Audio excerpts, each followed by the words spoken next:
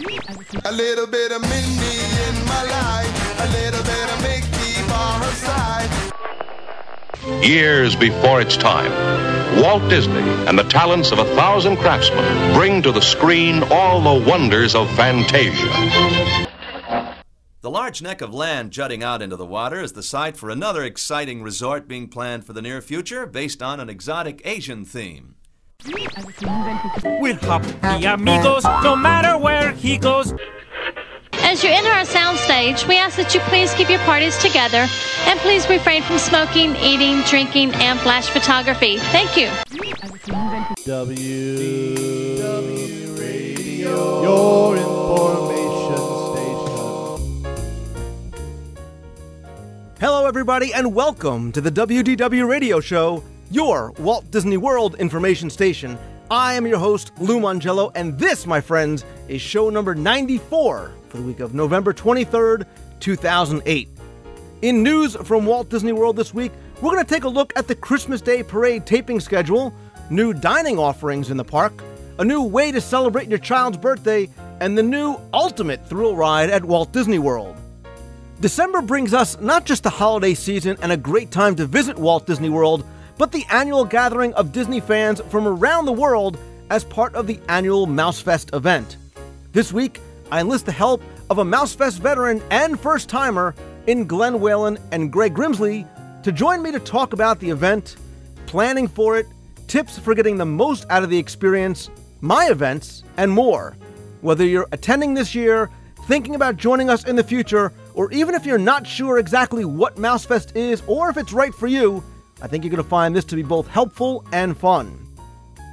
From future events to the Walt Disney World of the past, this week I'll once again take you aboard my Wayback Machine to Discovery Island, the tropical island paradise on Bay Lake that for years entertained guests with everything from pirate lore to exotic plants, birds, and animals.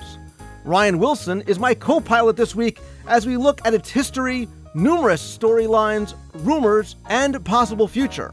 I'll also announce the winner of last week's World Showcase contest and give you another new question for this week's contest, as well as a special Thanksgiving treat before playing some of your voicemails at the end of the show. So sit back, relax, and enjoy this week's episode of the WDW Radio Show.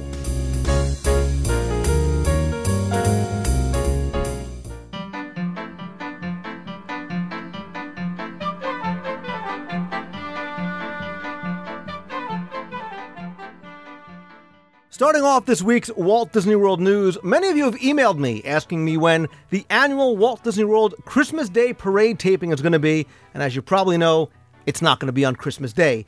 It appears as though the parade is going to be taped over 2 days, December 5th and 6th, with performances on one day, primarily in front of Cinderella Castle and the parade down Main Street, USA on the other. Now, apparently this year, anybody visiting the park on that day can watch the taping on either or both days, but be advised that unlike a typical daily parade, for example, because this one is taped for later broadcast, it doesn't take place as a single run-through. Instead, it'll often stop, start, reset multiple times over the course of a few hours, but it's very much a unique experience, a chance to see Regis and Kelly somewhat close up, and of course an opportunity for you and your family to be captured by a camera and possibly seen on TV on Christmas Day.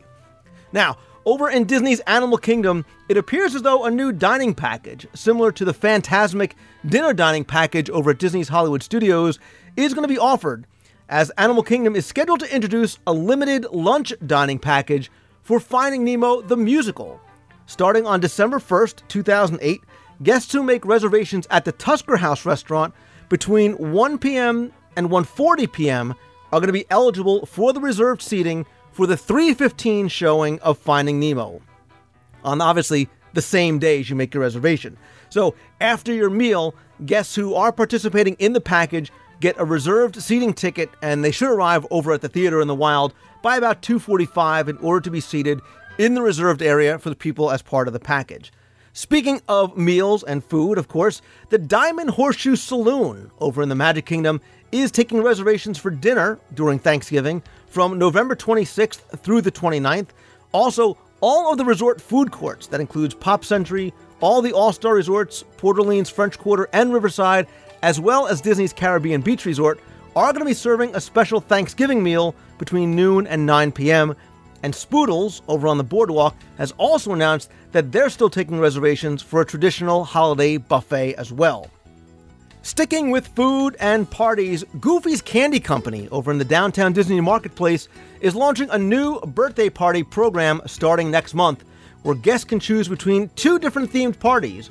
One, Goofy's Science-Terrific Birthday Bash, or the Perfectly Princess Party. Both parties are about an hour and a half long. They're priced at $367.38 for parties of up to 12 guests and range up to $442.38 for parties of up to 15 guests. Both of the parties include a themed glow souvenir, choice of your build-your-own treat, themed autograph picture, party balloons, a Goofy Glacier Build-A-Cup for each of the guests, and themed games for everybody to play. The birthday child also gets either a Goofy gumball machine or crown, a sash, box glass slipper, depending on the theme, balloons, party invitations, thank you cards, and a whole lot more. The parties also provide two party hosts and is going to be held in a private party room over at Goofy's Candy Company. Now, parties are restricted to guests age 3 and older, and they can be reserved by calling 407-WDW-B-Day. That's 407-939-2329. I'll also include a link in this week's show notes to the Goofy Candy Company homepage. Stepping outside the Walt Disney World Resort just a little bit, but I think of interest to guests who like to frequent the resort, Walt Disney Parks and Resorts broke ground on its first Hawaiian resort at Ko'olina last week, showing that obviously Disney has no plans to stop moving forward with its latest Disney Vacation Club project. Now, the resort, estimated to cost about $800 million, was announced more than a year ago, obviously before the big economic downturn.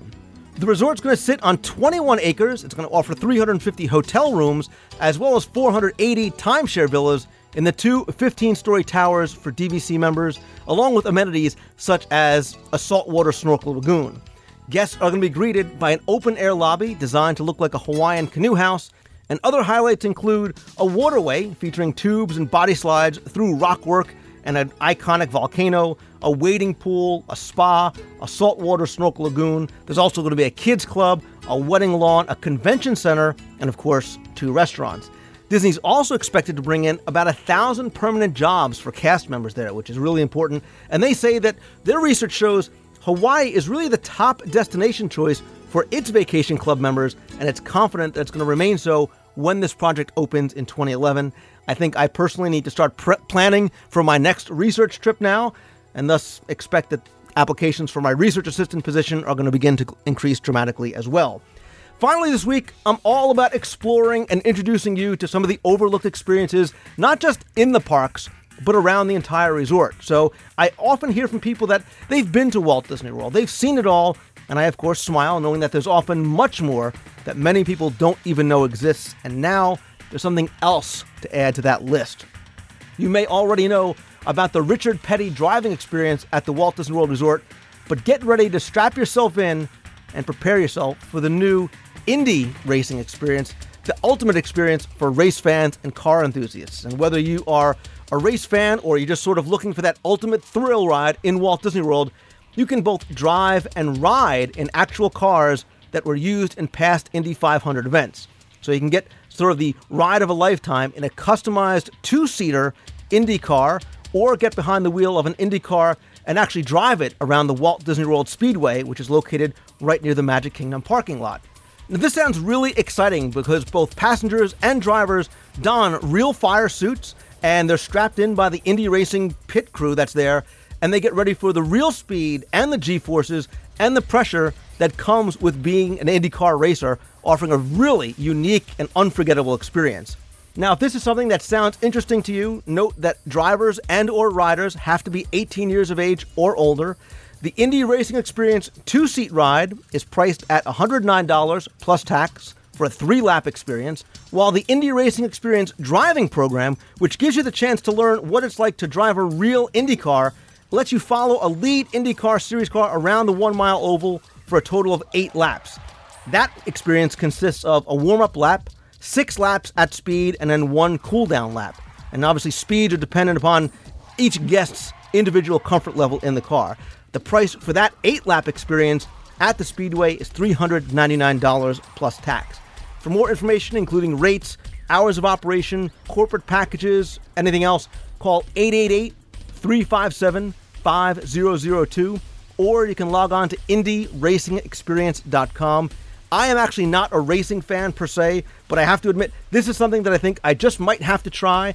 And if you are looking for that oh-so-very-special present for your dad or husband, this one could be it. And guys, this could be the, honey, you go to the shop, you go shopping into the spa, I'm going to drive a $600,000 race car about 100 miles an hour or so over at the Magic Kingdom parking lot. So in any event, I think this is something that could be one of those very special experiences, either for you personally or something that you might want to give to somebody coming down to the resort as one of those very special experiences. So that's actually going to do it for this week's news. Obviously, if you have any news that you want to share, if you want to discuss any of these things, if you've participated in the Indy Racing Experience, please post over in the forums, send me an email, or call the voicemail at 888-703-2171.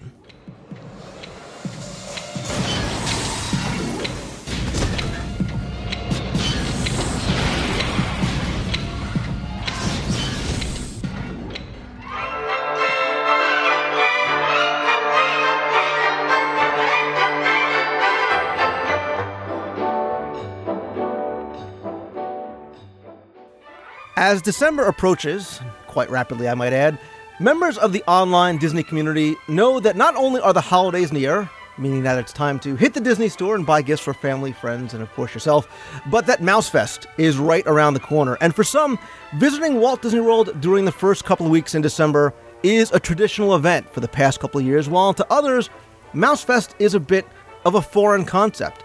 Now, I've been going to MouseFest since 2004. It instantly became one of the highlights of the year for me for so many reasons. But even beyond just another, excuse to eat in Walt Disney World, it's something that I really look forward to. And on this week's show, I wanted to talk about the event and help you plan for it. And if you've never been there, what to expect, as well as let you know what events I'm going to be hosting this year. So joining me to discuss MouseFest from two very different perspectives are first Greg Grimsley. He goes by the nickname of Doc. He is a fellow Disney fanatic. He's a geek. He's a blogger over at disneyobsession.blogspot.com who has found the cure for his obsessive-compulsive Disney disorder through a support group consisting of tens of thousands of people in the online community who are just like him. So, Greg, let me first welcome you to the show. Thank you, Lou. Good to be here. Good to have you here as well. And also joining me is yet another Doc, and this time it's the man known as Doc Terminus, also known as his alter ego as Glenn Whalen. He's from Passamaquoddy.blog.com. Say that 3 times fast. And Glenn, let me just say how sorry I am to hear that you lost the recent election in your little fishing village that exists both in your mind and online. And I'm sure the Yes We Clam slogan had nothing to do with your loss. Lou, if there's someplace I want to be and it's not Walt Disney World, it's going to be on this show right now. Oh, God. See, this is why I love having you on. Yes, we clam. And if you've been to his blog, you'll understand why that is possibly remotely funny or really stupid. Anyway. Or maybe you won't understand it at all. So.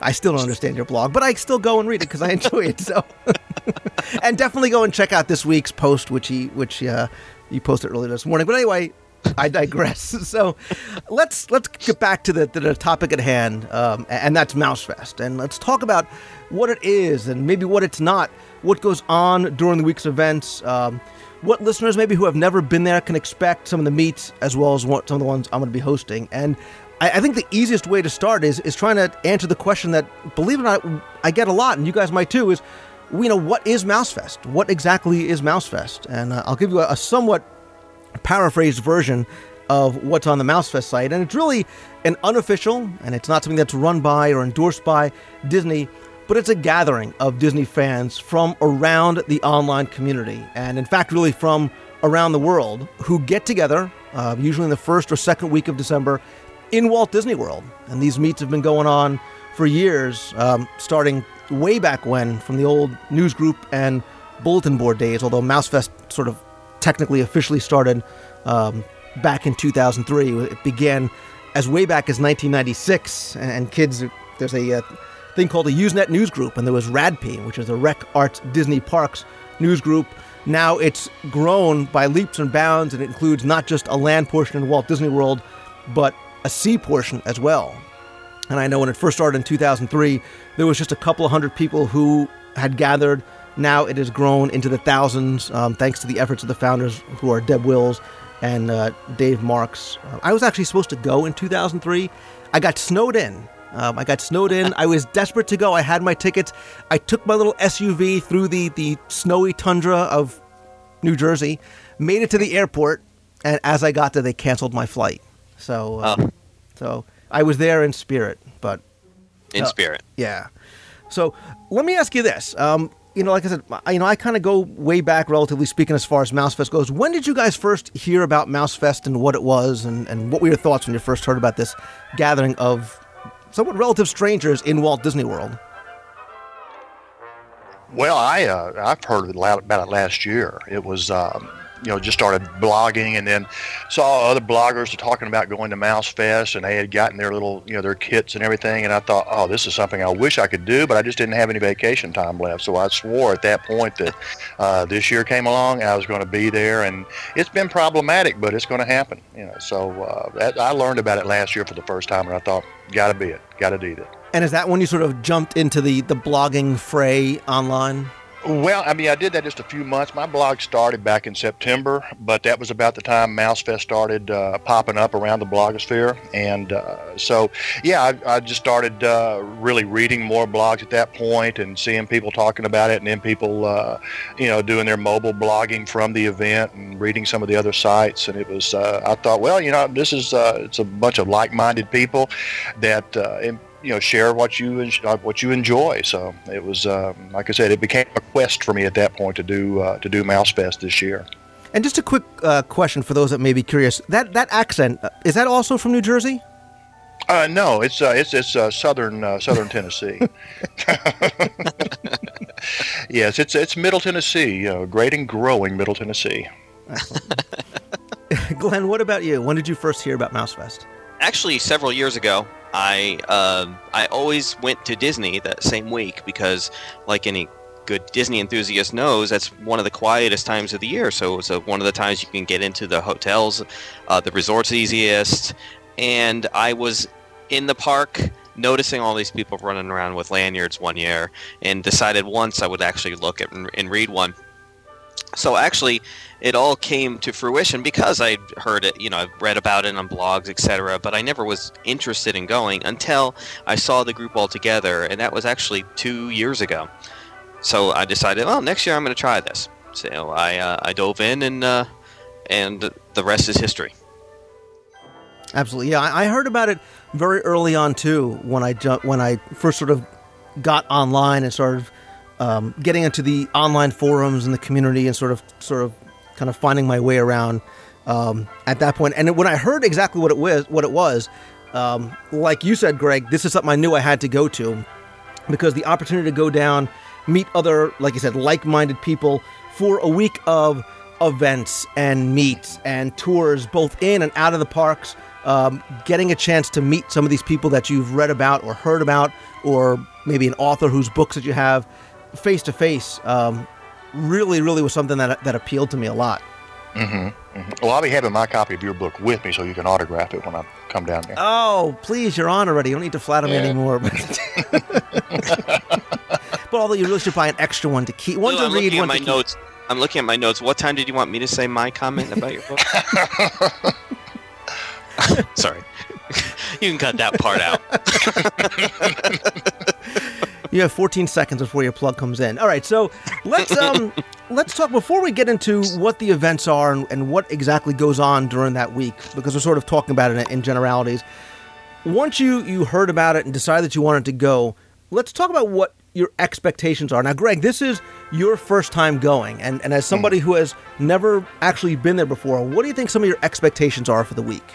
Well, my expectation really is just to meet more people. when I started doing this, you get comments on a blog or something, and you start making friendships, like our friendship with Glenn and with some other people. And so my expectation is just to go down there and meet people that I read their stuff, or I listen to them on other podcasts, and just get to be friends. Because I think a lot of us somewhat are isolated in our love of Disney because people just don't understand it. And so this is just a chance to meet a whole lot of people that understand it and who get it. And so that's my expectation, is just to go down, and I'm bringing my nephew with me, so I told him, say, go and do the rides whenever you want to, because I plan on standing around and talking and getting to build relationships with people. Absolutely. And you made a point that I think we're going to touch on later on. We talk about tips that Mouse Fest, I think, is not really about getting down there specifically to ride rides and get as many attractions in as possible, at least not, I know, for me, as opposed to the opportunity to meet people and do a lot of these special events. Now, Glenn, were yours the same? And after your first Mouse Fest, did you find that they were met? Were they exceeded? Did they maybe fall short of what you thought Mouse Fest would be?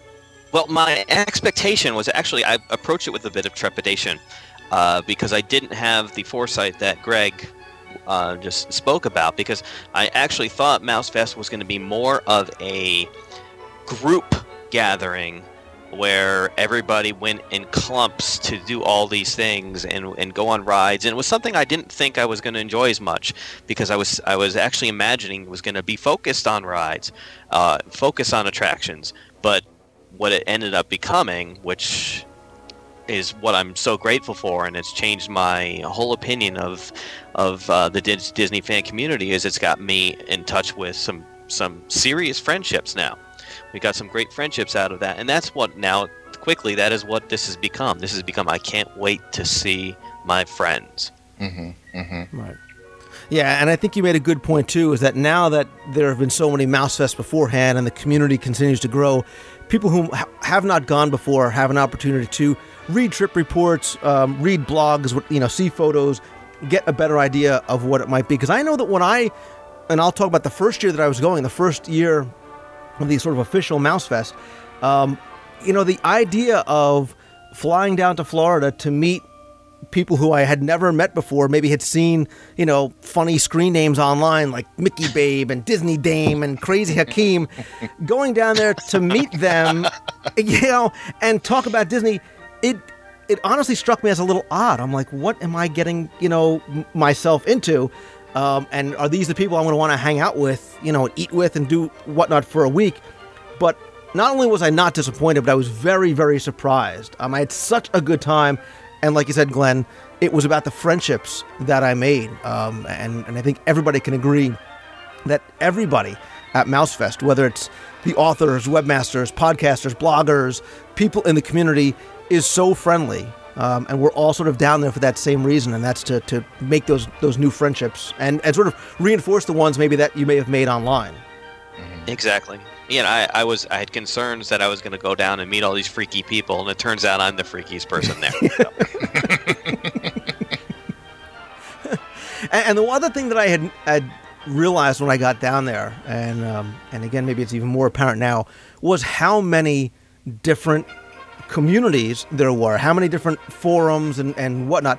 Now, though, with so many, not only communities, but websites and podcasts and videocasts and blogs and everything else like that, the community has grown really kind of exponentially since 2003. And I think that's actually a good thing, because not only does it give everybody a chance to have a voice, but it really helps you find those things, those people that you sort of relate to best. And MouseFest is a great way to meet these people firsthand and sort of get introduced to a lot of those communities that you might not even know exist. So, now, Greg, you, like me, you actually chose to do something daring, stupid, whatever you might call it, which is you are hosting a meet, your very first time at MouseFest. You've never been there. You relatively really have no idea what to expect, but it's kind of maybe, you think it's a daunting task? Is it maybe less so since you have somebody co-hosting it with you? Tell us about your decision to host a meet your first time, what it is, and really why you wanted to host one of your own. Okay, well, I can certainly enlighten that. Yeah, it's called the Unofficial Rocking Chair Meet, and it came up because Ryan Wilson, who's over at Main Street Gazette, he and I, met up through the blogs and things, and we're down there in April, and also down there, for the opening of the Food and Wine Festival, and just through our conversations and our growing friendship, we got to thinking about people that we miss, or not only just Disney friends but family, and just thinking, well, we're growing old together. Some people are not around anymore to grow old with, and so the concept of just sitting on a front porch in a rocking chair came up in our discussions, and we just thought, well, let's try to plug it in our regular trip plans. And it didn't happen in April, it didn't happen in September because we were just so busy doing other things, and we thought, well, let us just put something together where we take a break, we just go over exposition hall and just grab a rocking chair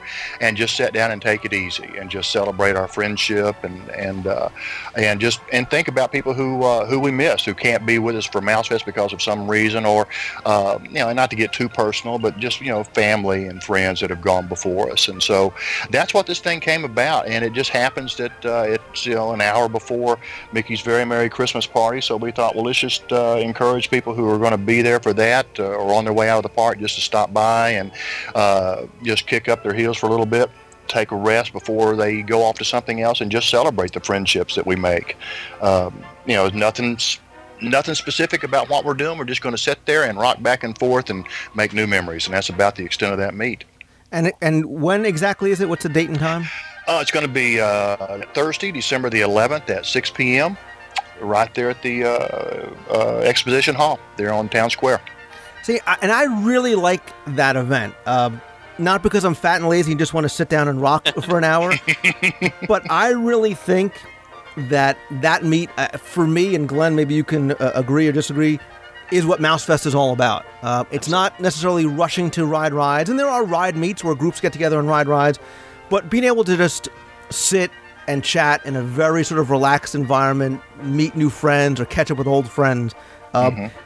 Believe it or not, MouseFest is going at such a fast pace. There's so much going on because it's grown so much. Sometimes we don't get a chance to stop and do that. So I like that. I like that idea a lot. Right. Well, and we've had there's some people that we all three know mutually that aren't going to be able to be there, and it's a disappointment for me because there are people I wanted to meet that can't be there this year, and so this is a way to maybe know them vicariously through people who do know them, and so it's just like I said, it's a matter of just getting together and just sharing our memories, but making new ones at the same time. And we'll talk a little bit later on about some of our tips and stuff, but I think this is a good point to make people understand a couple things, which is, one, the event, like 99% of the events during MouseFest, are free. You don't need to pay anything to attend, obviously. And two, you don't need to be a reader of your blog. You don't need to RSVP. You don't need to do anything in order to go. You can just show up. And right. And look, if you find that it's not for you and you want to leave, Greg won't be too disappointed. But but that's the beauty of MouseFest, is that you can come and go as your schedule permits, or what you see that you like or maybe you don't like, because you can sort of sample all the different events. So right. Yours is a great example of that. One of the things that's interesting about that, Lou, is that the MouseFest schedule is jam-packed with things. But you'll find that through the course of the several days that there's also 1,000 things that are happening that are not on a written schedule. So there's always things like what Greg has put together. There's always things like that happening. And it's also a way for you to meet and get involved with other things as well. Exactly. And you're leading me right where I was going to go, which is talking about what the schedule is like, so people actually understand. MouseFest is going to take place this year on land from December 11th through December 15th. Now, unlike the earlier RADP events, since MouseFest started, there's actually been a cruise portion. The cruise portion is a Disney cruise, obviously, that goes from Sunday, December 7th through Wednesday, December 10th. I assume neither of you guys are doing the cruise this year? I am not. No, okay. I'm not either. I think they usually get anywhere from maybe 140 to 180. It varies. I don't know exactly what the number is. MouseFest cruisers that do the sea portion and then the land portion, really sort of a way to get things kicked off for MouseFest. There's a lot of events, special things that go on the ship. I've actually not done it. It's a lot for me to try and do the cruise and then get off and then start doing all the land events as well. But the land things really get officially, quote unquote, kicked off on Thursday, December 11th. And the way it goes is there's an official Park of the Day, and you'll find all this on mousefest.org. I'll link to it from this week's show notes. Thursday, the 11th, is the Magic Kingdom Day. There's a couple events we'll talk about that I recommend you go to, like MouseFest 101 and the kickoff party. There's also an optional Mickey's Very Merry Christmas party that a lot of people go to that night. Friday is a split day between Disney's Animal Kingdom and Disney's Hollywood Studios. Saturday is the Mega Mouse Meet. We'll talk about that in a little bit more detail, as well as Epcot in the afternoon and evening. Sunday the 14th is the Magic Kingdom, again with an optional Very Merry Christmas party that night. And Monday, for whoever else is left over, is another split day between Disney's Hollywood Studios and Epcot. And I think we should talk about the Mega Mouse Meet first, because that's sort of kind of the keystone to the entire event, which is really something amazing and unlike anything I had ever seen before. And that's really where, over at, actually this year, it's over at Disney's Yacht and Beach Club. It used to be over at the Swan and Dolphin. In the convention center, we have rented out ballroom space there. And it's an opportunity for people to come and meet your favorite authors, webmasters, podcasters, bloggers, companies from the area, companies online who have tables set up around the perimeter. There's all kinds of giveaways. There's games. There's lots of free swag at people's table, which is a lot of the reasons why you should really go. That's Saturday on the 13th. It opens at 10 a.m. this year. That's an extra MouseFest hour for those people who pre-registered for MouseFest. So if you pre-register on the site, you can get in an hour earlier. If not, no worries. At 11 o'clock, it opens up to everybody. It's open till 1 o'clock, and then from 1 o'clock on, everybody moves over to Epcot for the Epcot events. And Glenn, having been to the Mega Mouse Meet before, kind of give me your take on it. Because I look at it, I'm from a different perspective because, I have a table, so I'm sort of on the opposite side. Right. Well, it's sort of overwhelming, but it makes things practical for you because you walk in and you know, if you're familiar with 10 or 15 websites or groups that you know from Disney, suddenly you're walking around this large room that has got tables and tables and authors and authors that you weren't aware of their materials, and you end up buying books, etc. There's a lot of events going on. There's a lot of prizes given out, and people will hang around and wait for these prize packs to be given out. It's really exciting, and it's even if it's a 3-hour event, it seems to go by very, very quickly. I definitely agree with that. And I know I'm there very early in the morning setting up and getting a chance to walk around and see some people I haven't seen in a long time. But once things get kicked off, it's a very high energy, almost sort of like a trade show atmosphere. And now there's people running around and they're recording for their podcast and they're videotaping and taping pictures. And it really is a lot of fun. And like you said, it's that single place that you can go to see the people you want to see and get introduced to people that you may not have known existed. Now, Greg, having never been before, I assume you sort of look at it the same way? Well, I do. In fact, I was just thinking, I wonder if I can get all my books that I buy sent back to my resort since I'm staying on property. I thought you said you had my book already. What else? Well, I do. But I don't want to carry it around all day, So, why not? But one thing, when it comes to the Mega Mouse Meet, I'm looking forward to that because I think it's just, how you're going to get everything concentrated just in one venue. And so it's, what you might miss because you're, having conflicting meets or whatever, you're going to have a chance just to see everybody under one roof. And that's got to be a real benefit. I'm going to, I'm sort of vacillating on if I'm going to go to the extra magic hour there because I still kind of want to get my Soarin' Fast Pass. And so, but I'm definitely going to be there for it.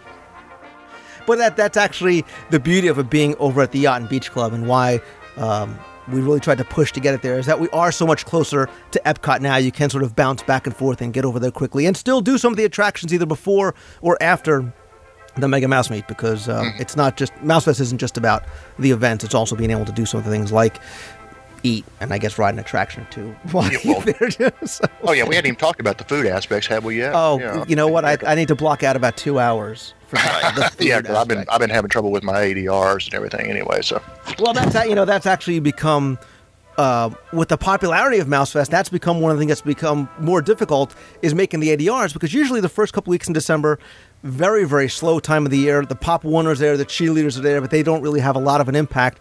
But as MouseFest continues to grow, everybody is very web savvy. They're 180-day savvy. Getting some of those ADRs last minute are somewhat tough. So if you haven't done it, don't worry. There are still opportunities for walk-ups, but for some of the more premier and hard to get restaurants, you may have a tough time. And another thing that happens, and this is part of the wonder of MouseFest, everybody that gets reservations, even if we're going as an individual, we always get a reservation for 4, because by 10 o'clock the first day, you're going to be able to fill up that reservation with 3 new friends you've met. and so for anybody who's listening, and if you have a Le Cellier and you need an extra person, I'm the guy.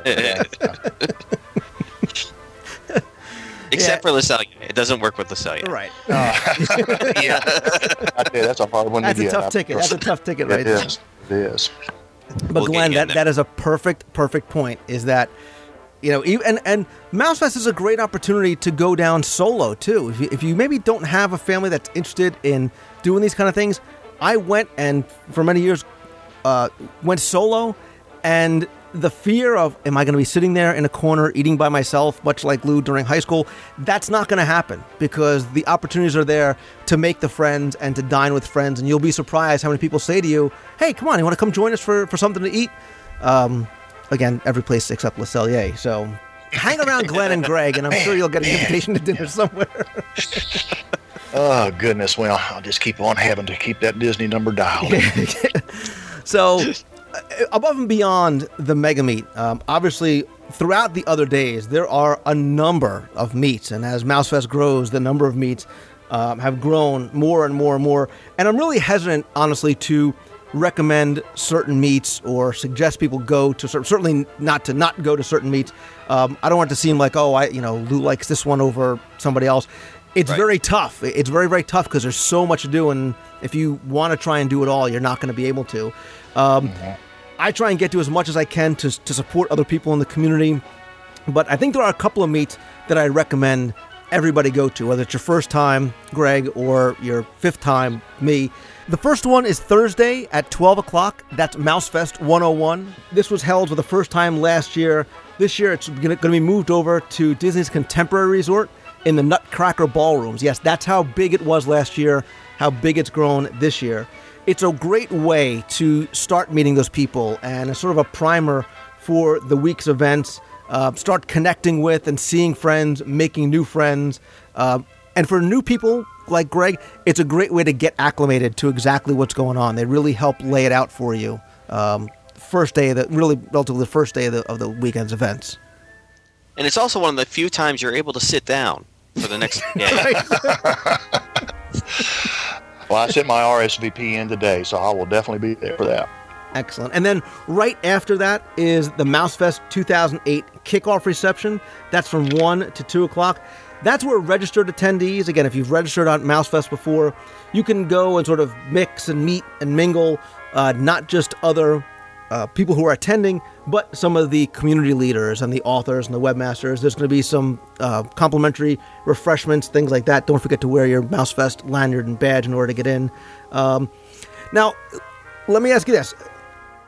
Well, the two-part question. Number one, obviously, you need to prepare before you go to MouseFest. It's you like any Walt Disney World trip. You can't just go there and kind of wing it. I very, very much recommend people going to mousefest.org, going through the day-by-day schedule, starting to pick out some events that you'd like to go to. What other kind of prep have you guys done now that we're about 2-3 weeks out? Craig? Well, yeah, I mean, I've got the list right here in front of me, and so, but there's also events that are getting added that will not be part of the packet, and so I've pretty much visit the site every day just to see, okay, is there something new that's been posted there? And of course, people are talking it up on some podcasts, and then blogs are being talked about. So I just visit the site daily just to make sure I'm not missing something. And I even read all the stuff that has been printed for weeks because, like just this morning, I thought, well, there's a meet I might be able to squeeze in, and so it looks attractive. So I just keep reading and reading and reading, and then of course work out the grid and see what my time frame looks like. Yeah, very similar with me. The booklet came in the other day, and they did a great job with that little booklet. It really preps you for what you're about to experience. One of the other things that, again, there's things that are not going to be listed in there, and that's things that we've heard about just talking to friends online, etc. The other thing that goes on all the time, and I've always fallen prey to this, is that Disney is aware that there's a lot of Disney fans that are there, so they make a lot of things happen during that time period as well. So there's constant pass holder events going on during that weekend, so quite often I'm trying to jump onto some of those things, which also get in the way of other scheduled events. Yeah, that's true. Yeah, and that's really, I think, the toughest thing as MouseFest is growing. Like, for the example, this year, as of the time that we're recording this, there's about 925 people just pre-registered to go. That doesn't include all the people that are there that show up that just decided not to register for whatever reason. So it's much, much bigger than before, which means that there's a lot more meets to go to if you want to and to try and juggle, but it also gives you a much wider sort of selection as to what you want to do. But it also has made it a little bit tougher. I know that some meets, my own included, that I've held in the past can't happen for a number of reasons, particularly due to size. So, for example, last year, I did a sort of a walking live Disney scene investigation in the parks. And we had about anywhere from 180 to 14,000 people there in some points. But, you don't want to, like you said, Glenn, Disney's aware of what we're doing, and we certainly don't want to negatively impact or interfere with the experience of other guests who are trying to get through somewhere. So some of those larger things, fortunately or unfortunately, can't happen. But speak of my meets, let me actually just shamelessly plug here and talk about some of the things that I'm going to be hosting this year. Oh, please do. You don't have them highlighted in your pocket guide yet? I do. I got it right here. God, you can come on every week, just so you know. Hey, I'm your guy. I can shamelessly plug anybody for a cost. So, Friday over at Disney's Hollywood Studios at 4 o'clock at Disney's at the Backlot Express, which is sort of in between Indiana Jones and Star Tours, I'm hosting Podfest again for the third time, I think, in a row, which is basically a gathering of all the Disney podcasters and their listeners. It's just sort of a way to let the listeners know that they can find their favorite podcaster in one place. Also give the podcasters a chance to meet face-to-face. A lot of us know each other either via email or telephone calls maybe, but haven't had a chance to meet. And also gives people a chance to get introduced to a lot of new Disney podcasters. And honestly, I've gotten emails from people, and even somebody asked me last year saying, Lou, why would you host a meet to promote another podcast? That just doesn't make any sense. And I think the answer is that something like this embodies what MouseFest is really all about, which is that we may be a bunch of different sites, but we're really one community. And I never felt that I was in competition with other shows. I still don't feel that way. I always sort of analogize it to TV. Just because you watch one TV show, it doesn't mean you can't watch another. Just make sure you watch mine first. But it's a great way to, there's so many different styles and formats and personalities out there. It's really a testament to the size and the power of the Disney community. So I encourage people to come and sort of get turned on and tune into some of the other shows that are out there. Yeah, and it's a great opportunity to find out about other ones. Maybe you're going to try something new and enjoy it. Mm-hmm. My week is so busy I can only really grab about 2 or 3 podcasts on a regular basis, and so I'm looking forward to learning more about other podcasts that are out there because I listen to each one for a certain thing, and so you're right. I mean, it's a large community and there's plenty of room for everybody. Wait, if you still have time to listen to 2 or 3 shows, I have to start making my shows much, much longer. Well, it's drive time. I live about half an hour outside of downtown Nashville, so I can do it on my drive time. My next show is going to be a history of food at Walt Disney World. That'll keep it going. Unabridged. My MP3 player is only 30 gigs. I knew I was asking for the right things for Christmas. I've asked for an 80 gig for Christmas. There you go. That'll be like a show and a half. 3 shows. Yeah. Okay. Good. So Saturday night is really my favorite meet that I host. It's called this year. It's just called Lou's Saturday Night Illuminations Meet. It doesn't get more plain than that. That's at 8:00. We're going to meet over in World Showcase in front of the Torii Gate, actually on the promenade side, not the water side, in Japan.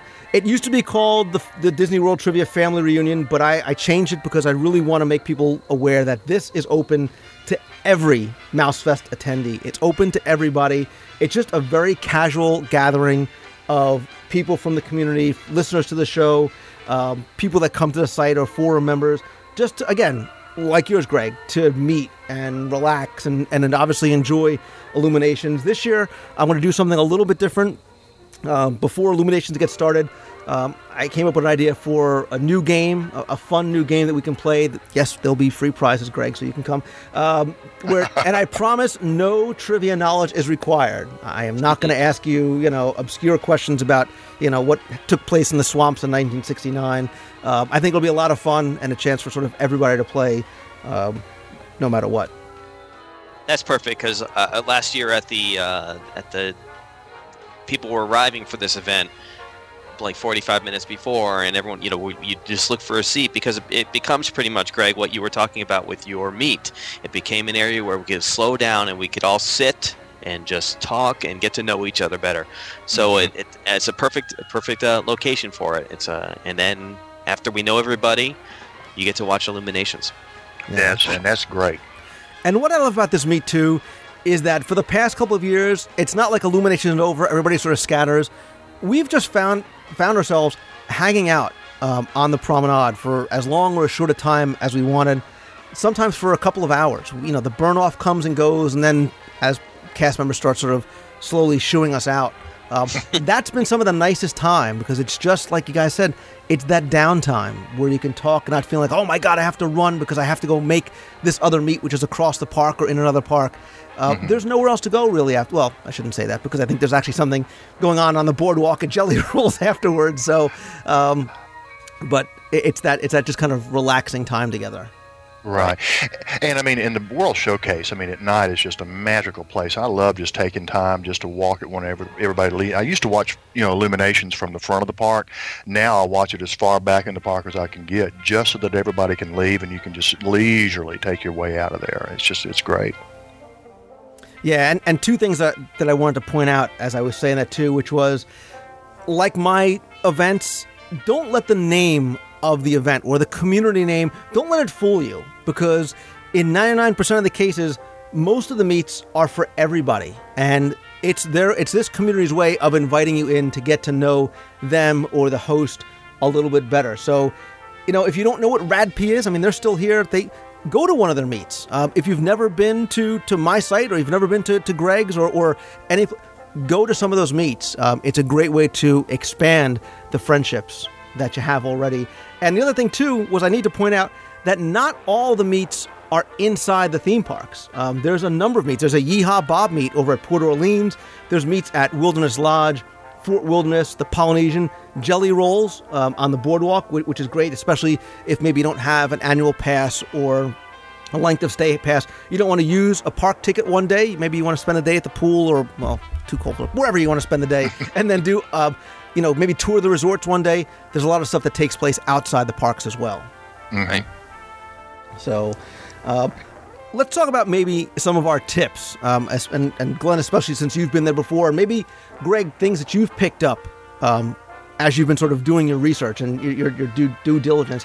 And the first thing is, forgive me for being so corny and so blatant, there's so much going on. Just remember to have fun. MouseFest is such a fun event. There's so much to do.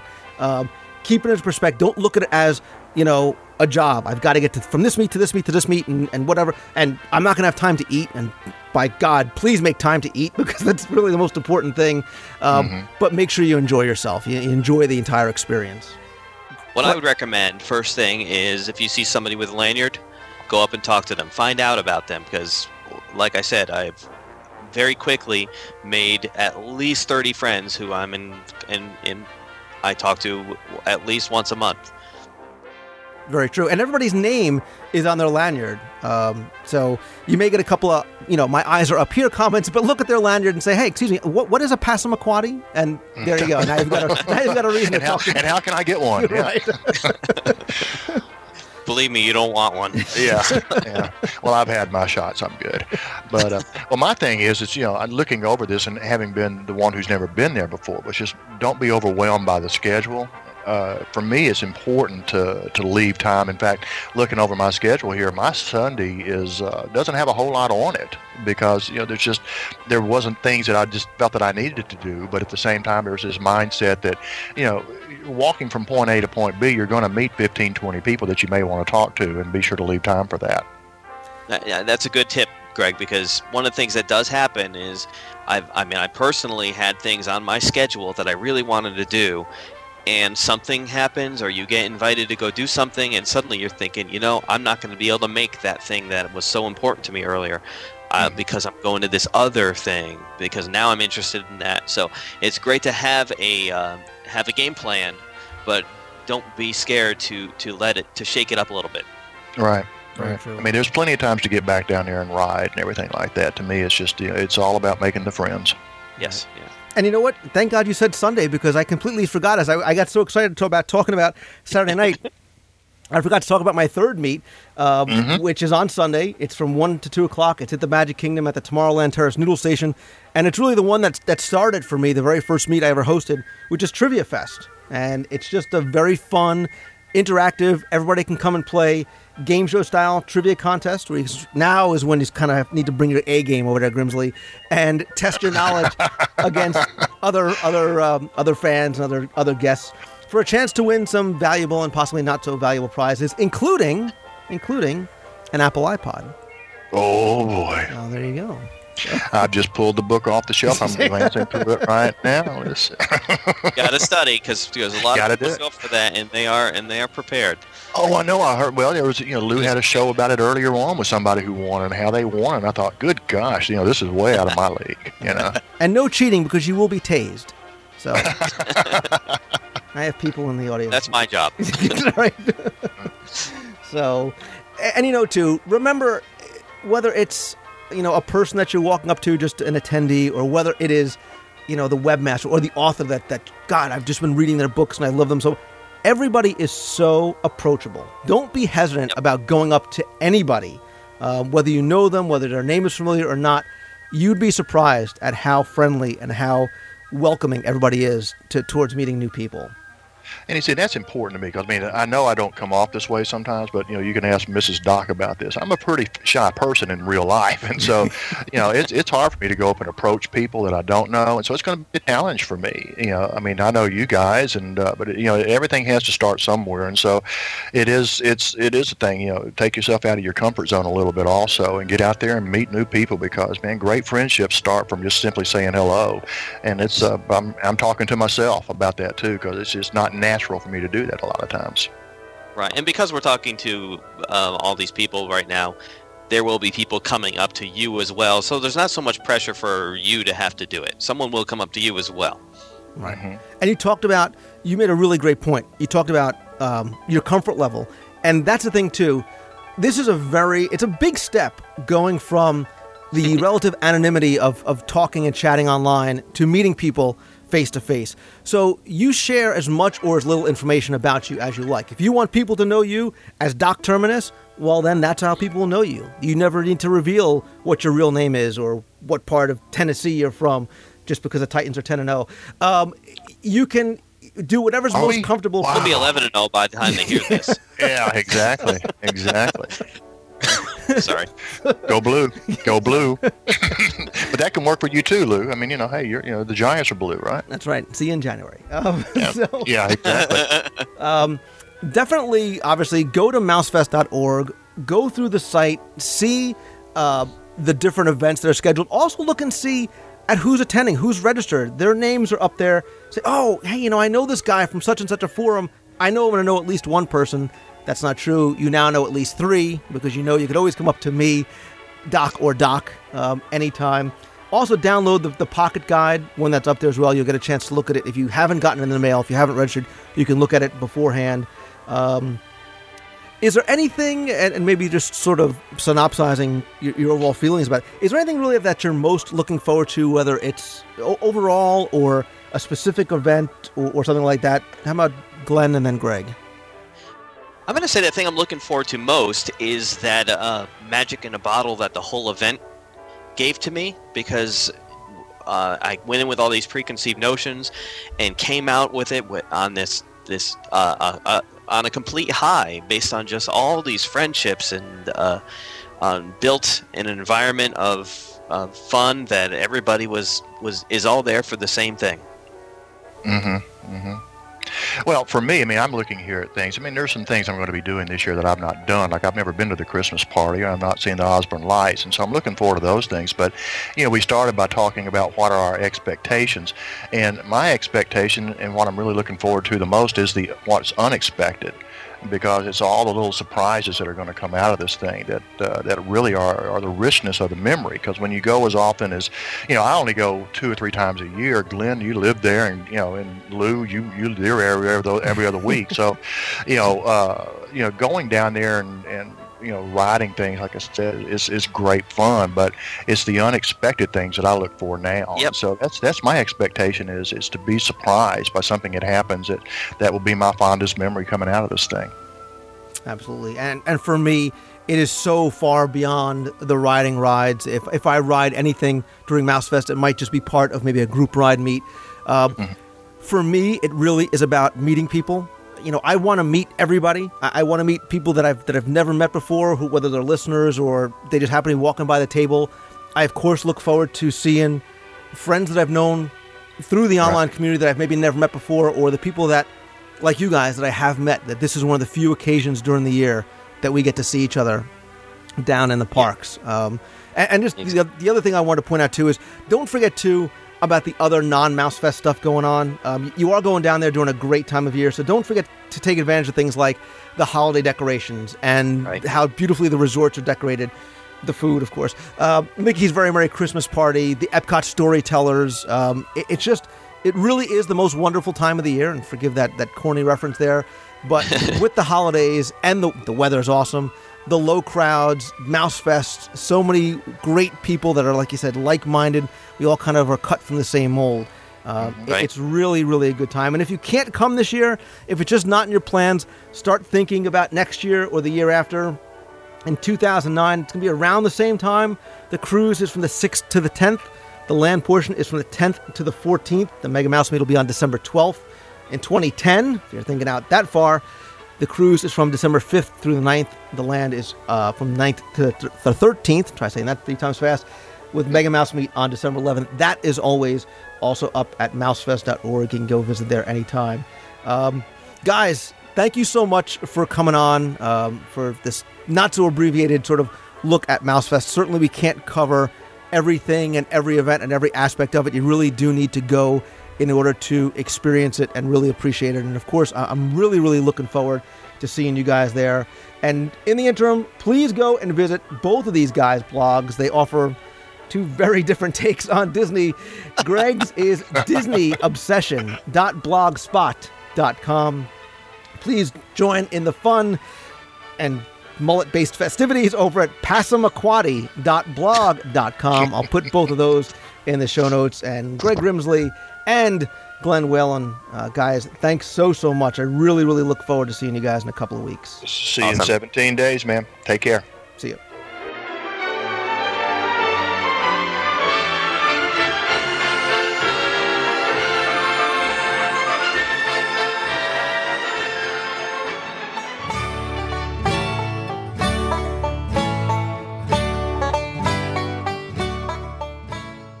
This week, I wanted to take you exploring to one of my favorite places in Walt Disney World for what would have been kind of an out-of-the-park, an out-of-the-ordinary DSI Disney Scene investigation. But since I, nor you, or anybody for that matter, isn't allowed here anymore, we're going to first have to take sort of a trip back in time aboard the Wayback Machine.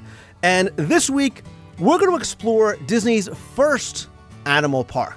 It was a place where more than 100 species of animals and 250 species of plants once thrived, in a place where guests could journey off sort of the beaten paths of the theme parks and across Bay Lake to Discovery Island. And joining me this week is a friend and fellow Disney geek, Ryan Wilson, from one of my favorite Disney blogs, the Main Street Gazette, which is now at its new home at mainstreetgazette.com. That's mainstgazette.com.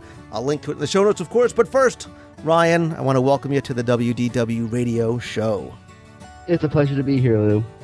It's great having you. And before we get started, why don't you tell people a little bit about you, since you're not really a latecomer to Disney fandom and geekdom, I guess, because you've been going for years and kind of started out as a local, right?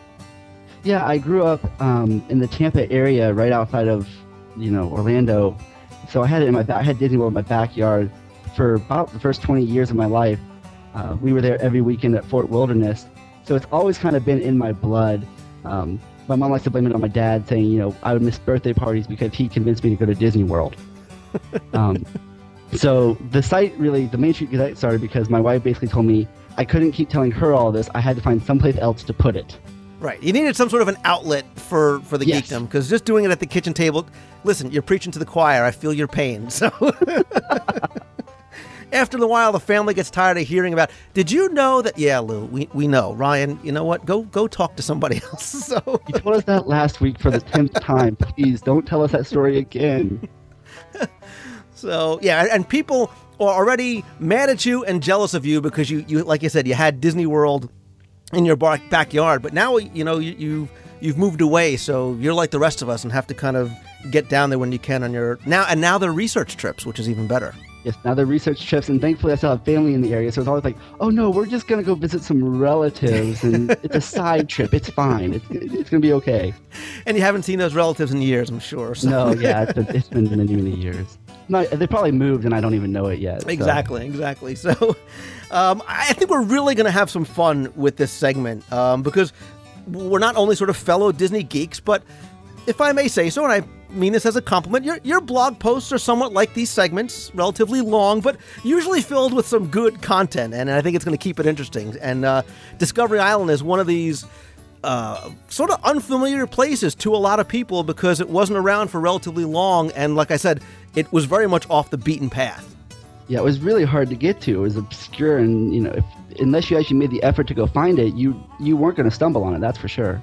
Yeah, I think it's almost become more talked about and more popular years after it's closed than it might have been when it was actually open. But let's kind of go back and way back, really way pre-Walt Disney World, because Lake Buena Vista, which didn't really exist, but this section of Orlando was just swamp, and it was a lot of swamp. But in the middle of this sort of big, murky, mucky area was this large island, which, according to legend, was really what solidified the location for Walt Disney's new secret theme park project on the East Coast.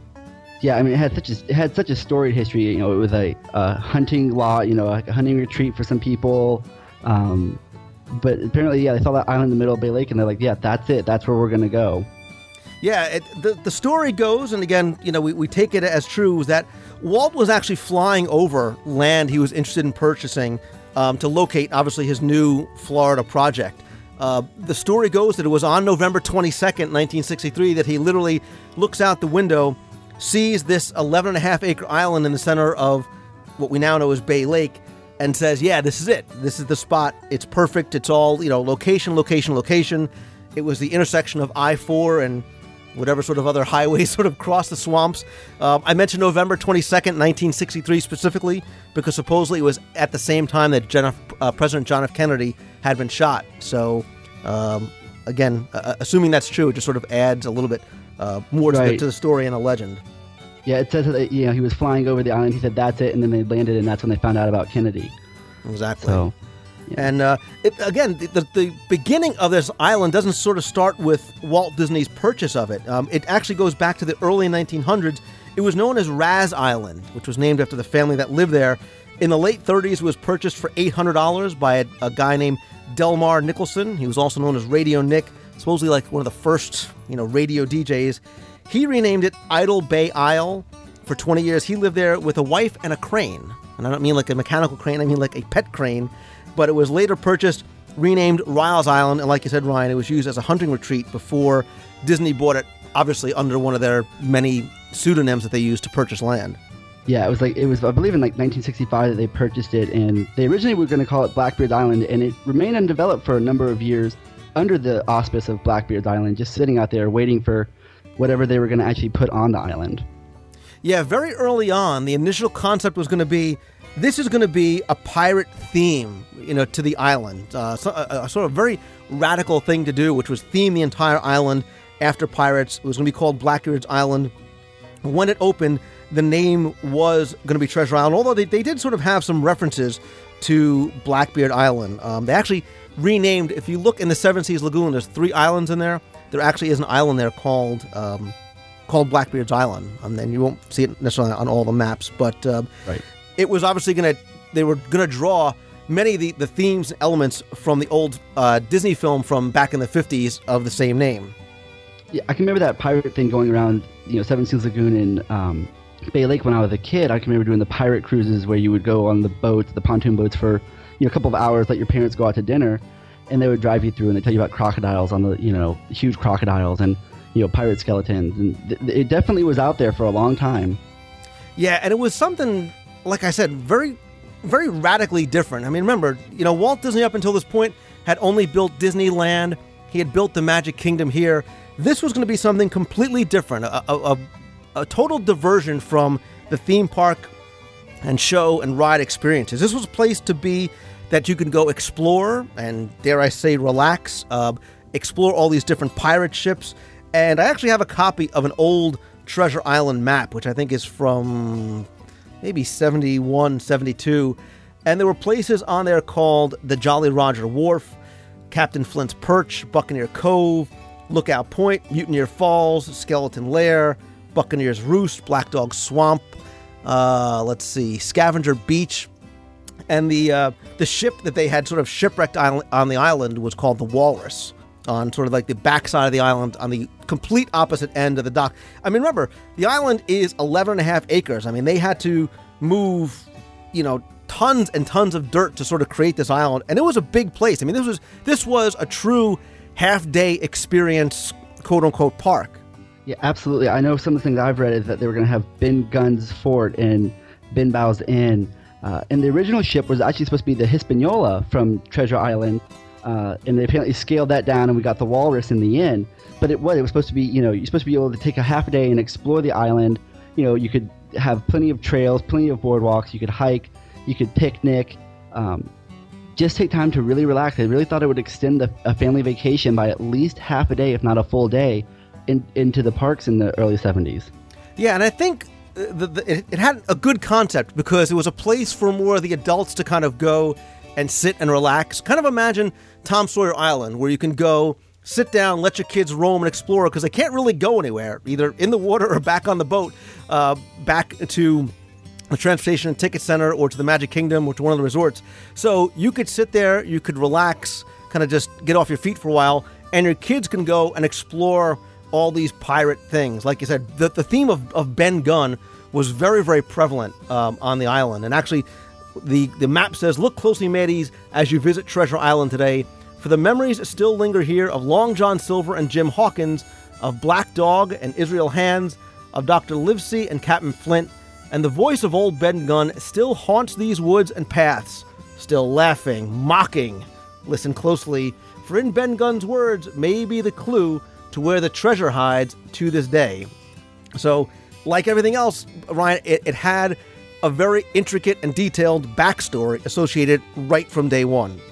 It really did, and it's amazing that, with all the ideas that they had, that we really only got that, scaled down shipwreck and it turned more into an explorer's area, which I think was kind of the reason for the name change from the Treasure Island to the Discovery Island. Exactly. And it actually, unfortunately, didn't last very long, because in 1974, Disney had the idea to start adding a variety of tropical bird and sort of change the focus of the island and sort of kind of taking the pirate theme and really putting it to a side. They were going to bring in 600 different birds, and what they ended up doing was expanding the size of the island to about, like I said, 11.5 acres. They brought in a ton of different flowers and trees from around the world. They created all different kinds of man-made bodies of water, really changing the shape and the topography of the island. And instead of being sort of a rundown, desolate, scrubby-looking swamp area, it was much more lush, much more tropical in theme. Yeah, they took out all of the scrub. Like you said, they brought in all the plants. And I've read somewhere that they had brought in somewhere around like, how many tons and tons of boulders, about 500 tons of boulders, just to help them, redesign the landscape so that it fit what they wanted to see. Right. They had 50,000 cubic yards of soil, 500,000 tons of boulders brought into the island. And remember, you can't just drive a truck onto the island, too. I mean, they had to sort of, ship this across Bay Lake to do this. So this was no small undertaking by any stretch. No. And it really is amazing that with all the resources they had to put into building up this island and all the thought into these pirate themes, that none of that really got developed beyond that initial idea and the initial stories that came out. Exactly. So it goes from this, cool sort of exploration of pirate place into, and not that there's anything wrong with it, this kind of very calm, tranquil bird sanctuary. And I think, unless kids are sort of into that, it takes a little bit of that fun explorer element away for kids. And there was still some remnants that you can find. That the ship was still docked on the other side. The island now became sponsored by Friskies, the cat food people, which I thought was just kind of a sort of an odd choice as sponsor. Especially with all the birds on the island. I don't know what they were actually saying with that. Like, here's your dinner. I don't know. And in order to get to the island, you actually needed a separate ticket. Remember, they used to use the A through E ticket books, but you can get this sort of special adventure ticket to visit the island. And obviously, you could only access the island by boat. You could take it from either the Contemporary or the Polynesian. You could also take something that they had back then called the Walt Disney World Cruise. Right, and that was the boat tour all around the Seven Seas Lagoon. Yeah, and I wish they still had kind of things like that. Once you started to get into the hopper passes and things like that, this was included. And remember the passports? You used to have the magic passports and the annual passes. Or you could actually just get a ticket just to get to Discovery Island. And it was like $12, $13, where you can do a combo ticket with River Country, again, going back into the past, for about $20. And you do a half-day River Country, half-day Discovery Island, I think that's $20 well spent. Yeah, easily. And as the time went on, it became, the Treasure Island was this add-on ticket. It was like, it's like the free fast passes you get now for PhilharMagic or Carousel of Progress. It was, make sure you go try this out just to get the capacity in. Exactly. And one of the things that was curious from the very beginning, and if you look at some of the old maps, and I actually have copies of some of the very, very early Treasure Island maps, was they had looked to expand the island right off the bat.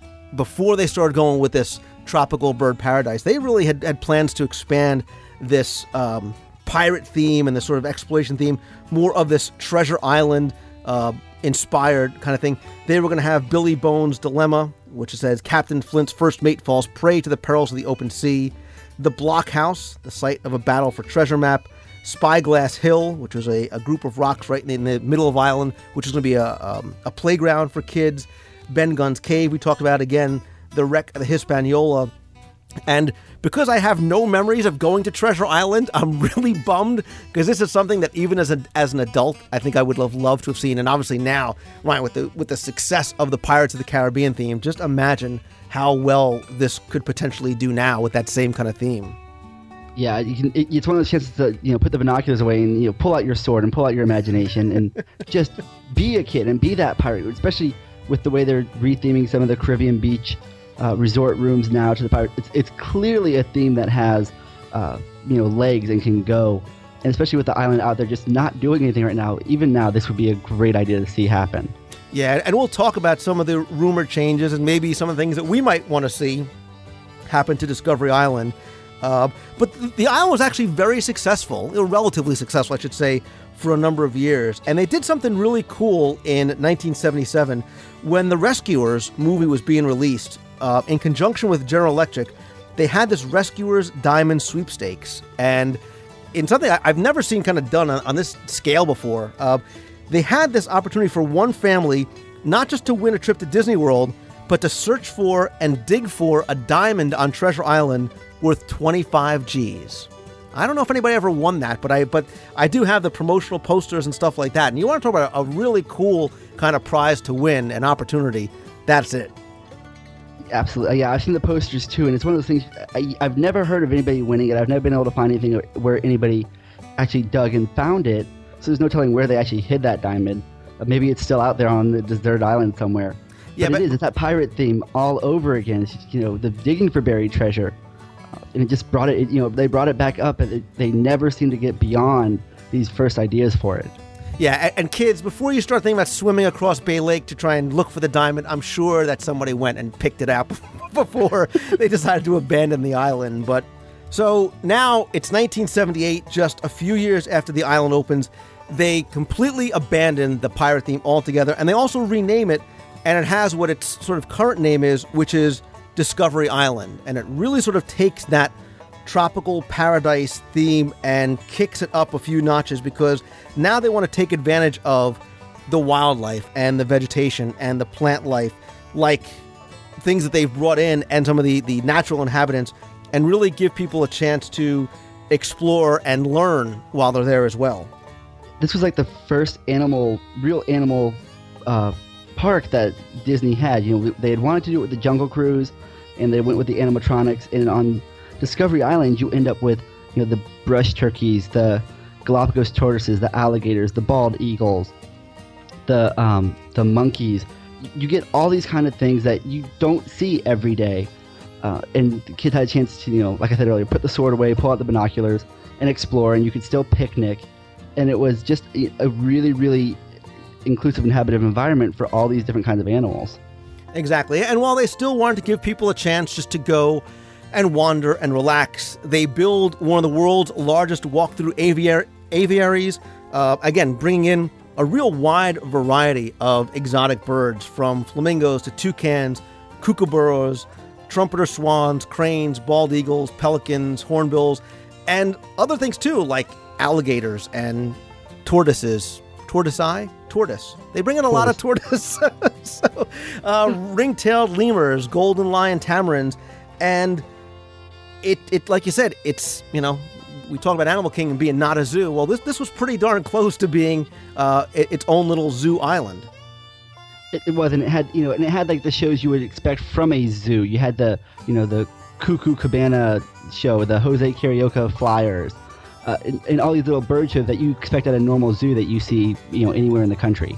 Yeah, and in addition to those and the bird demonstrations, again, something else that I wish I could have taken part in, which was they had a scavenger hunt. They had this 20-question scavenger hunt with clues, and you'd be able to follow these clues and signs throughout the islands. And then if you got all of them right, you got to a Jiminy Cricket Environmentality Earth Day button, which would be a collectible. If anybody has, I'd love to see a picture of that. But yeah, me too. Again, the landscape changed, a lot more water in the island, and forget about the old cool-sounding names like Black Dog Bridge, because now you had Tortoise Beach and Flamingo Lagoon and Pelican Bay and the Wildlife Walkway. Let's see, the Reptile Encounters, Alligator Swamp, the African Aviary, the Fishing Cat, Swan Neck Falls. So again, this was really a zoo, but much like Disney's done from day one, and always, Walt, we know, is a great lover of animals. We know the efforts that Animal Kingdom goes under right now, but conservation efforts on the island were very, very important. They were actually recognized in 1981. It was made an accredited zoological park by the American Association of Zoological Parks and Aquarium, much like Animal Kingdom had been accredited by the Association of Zoos and Aquariums. So from the very beginning, Disney has always sort of met and exceeded the standards in conservation and in education and research, things like that. Yeah, they really wanted to make sure that these animals were taken care of, and that, because there were going to be environmental groups that were angry with, any zoo you see anywhere. And so they wanted to show we are making the effort. We do, care about the animals that we're presenting to you. And it does. It goes back to days, Walt's days with the True Life Adventures and all of that stuff. And so they were just trying to take that one step further. Right. But unfortunately, like any good story, any good Disney movie or attraction, things go horribly wrong. And unfortunately, they go horribly wrong in a literal and a bad sense, because there were some charges that were brought against the island's director and some employees for the mishandling of some birds and some vultures and destruction of nests and things like that. Disney said they were trying to relocate the birds, and there were just some unfortunate results. The case was settled, but unfortunately, it brought a lot of attention to, hey, what really is going on here? Let's make sure that everything is up to snuff. And not long thereafter, Disney announces plans for Disney's Animal Kingdom. And Ryan, that kind of sounded the death knell for the island, which had become much more unpopular than it was when it originally opened. Yeah, it had kind of, there were elements that had become an eyesore with Treasure Island, because they had put up like magnetic tape and strobe lights and anything they could to keep the vultures and hawks and falcons that were really picking off and injuring animals on the island. And they had to find a new way to get these animals and keep them safe, but at the same time, not hurting other animals that were not part of the system. And so Animal Kingdom looked like the way to do that, but it seemed like that put a timeline on Treasure Island as to when the doors would close.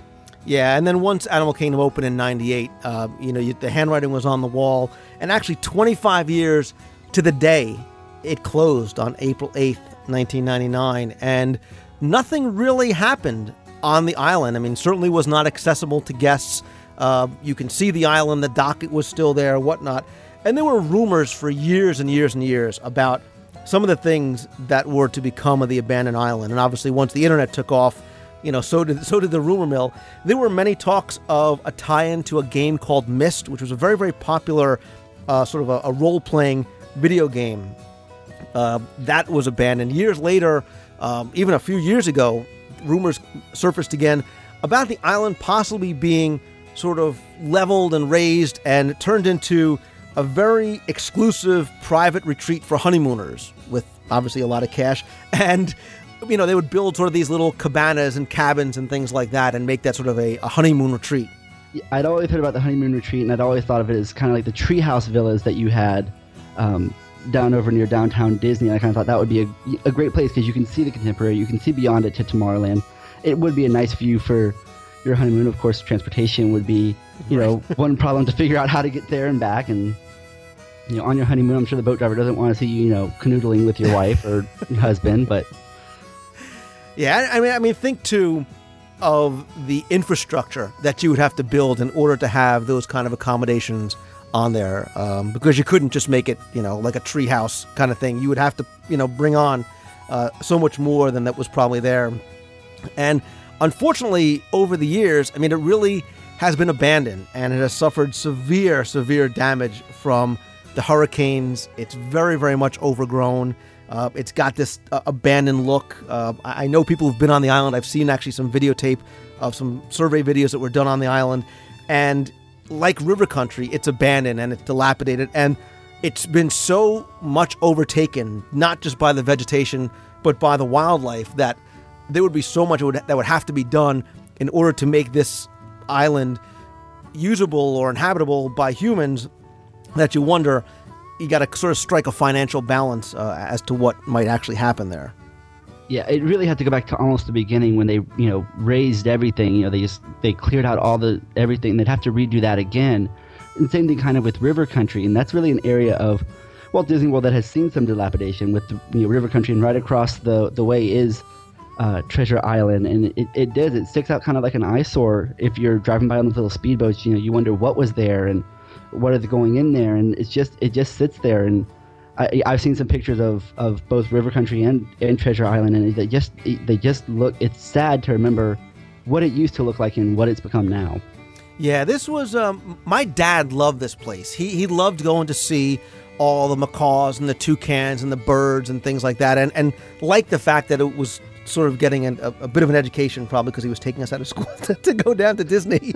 He was a good father. Listen, that's okay. And again, rumors came back even in the past year or two. The Mist idea has come and gone. Maybe it was just sort of fan enthusiasm hoping for a Lost-themed island, the ABC show Lost, or a Pirates of the Caribbean-themed island. With the franchise, like I said, being so successful, there were rumors about making it sort of an island of Tortuga. But I think just for all the reasons that we said, Ryan, I just don't know if that can happen feasibly and financially at this point. No, I don't know that we'll see anything there anytime soon, that's for sure. But it is, you had the adventure theme with Mist, with Lost. It seems like they had this area designated, and everyone thinks, well, it's kind of off in the distance. It's kind of away from everything. It suits an adventure. And what kind of adventure experience can you bring to that island? Exactly. And I think the potential is there. And that's actually the question I'm going to pose to you, the listener, which is, what would you like to see? What type of experience would you like to see? Let's assume that we can get past the monetary issues and the infrastructure issues, and obviously any of the wildlife inhabitants would be carefully and properly relocated to some other place. I mean, Walt Disney World has a lot of undeveloped property that I'm sure they could be moved to. What would you like to see there? And Ryan, I'll actually pose the question to you. I'll put you on the spot and ask you, okay, you're CEO for the day. You have relatively unlimited funds.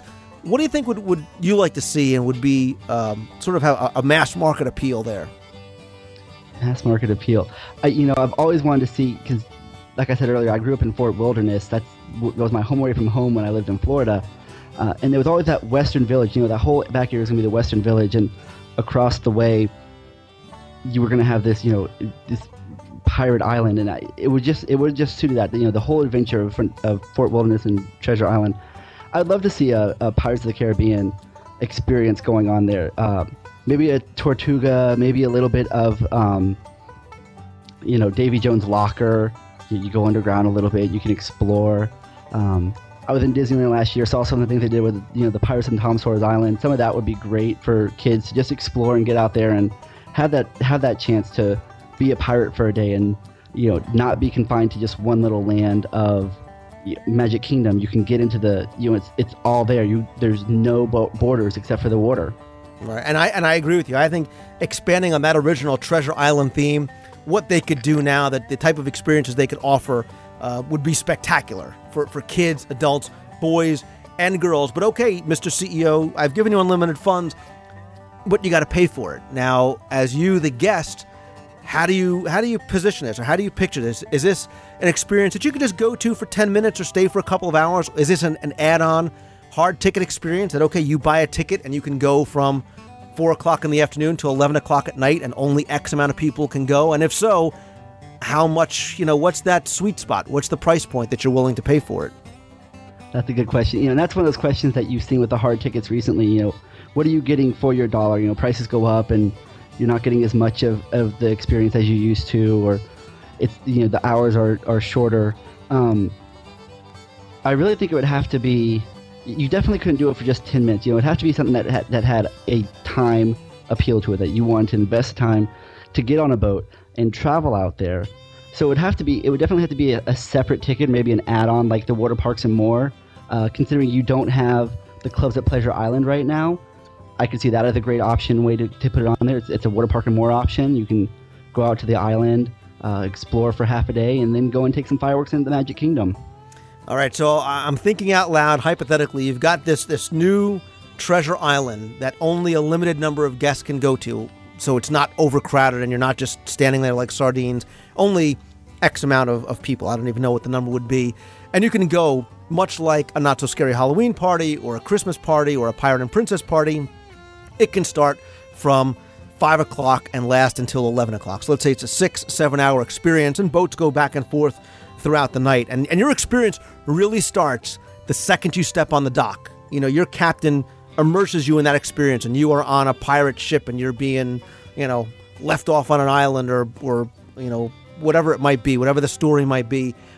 if the Pirate and Princess Party and Not So Scary Halloween Party that lasts from, say, 7 to 11 or 7 to 12 is $50 some odd per person, this is obviously going to be taken to a whole nother level. It's a whole nother world to explore, not just getting able to ride attractions and see parades and fireworks. What are you willing to pay? Would you pay $100 per person?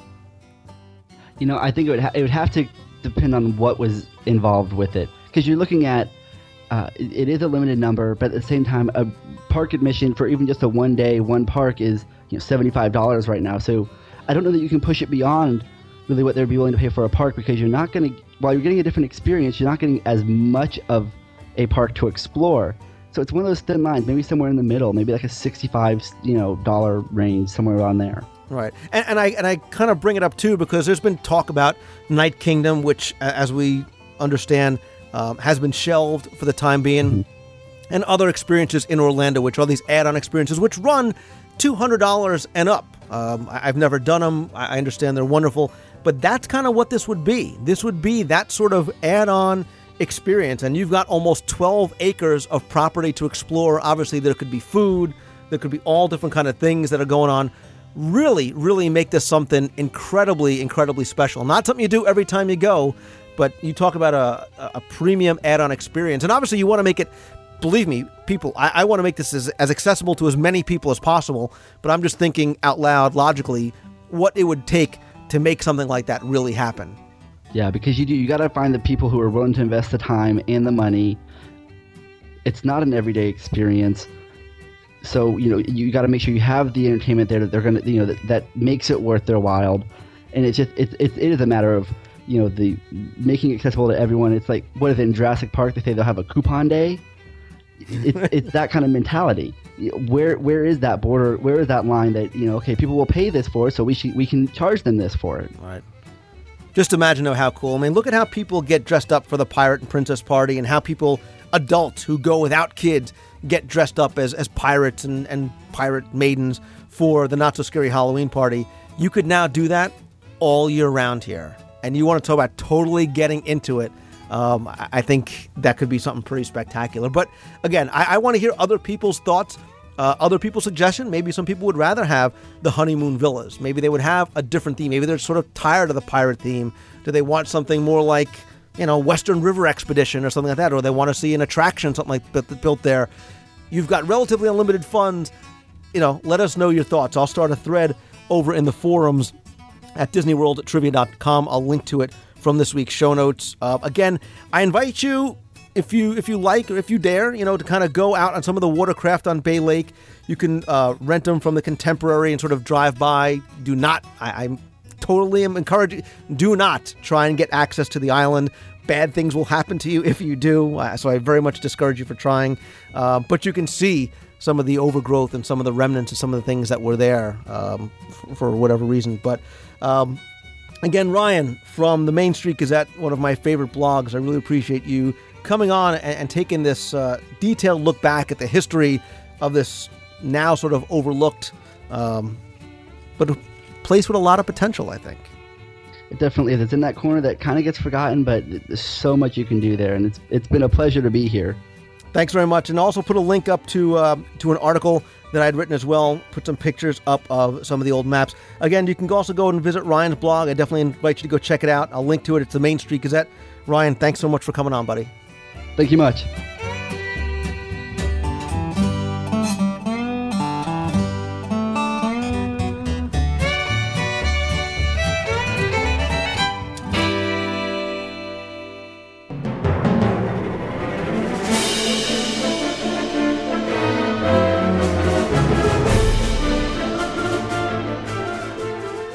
Okay, it's time to announce the winner winners of last week's trivia contest. Thank you all so much for playing. Again, you guys must either really like playing or really wanted a copy of Lee Cockrell's book, which even if you didn't win, I highly recommend you get, called Creating Magic, as well as a copy of the audio guide to Main Street USA on CD.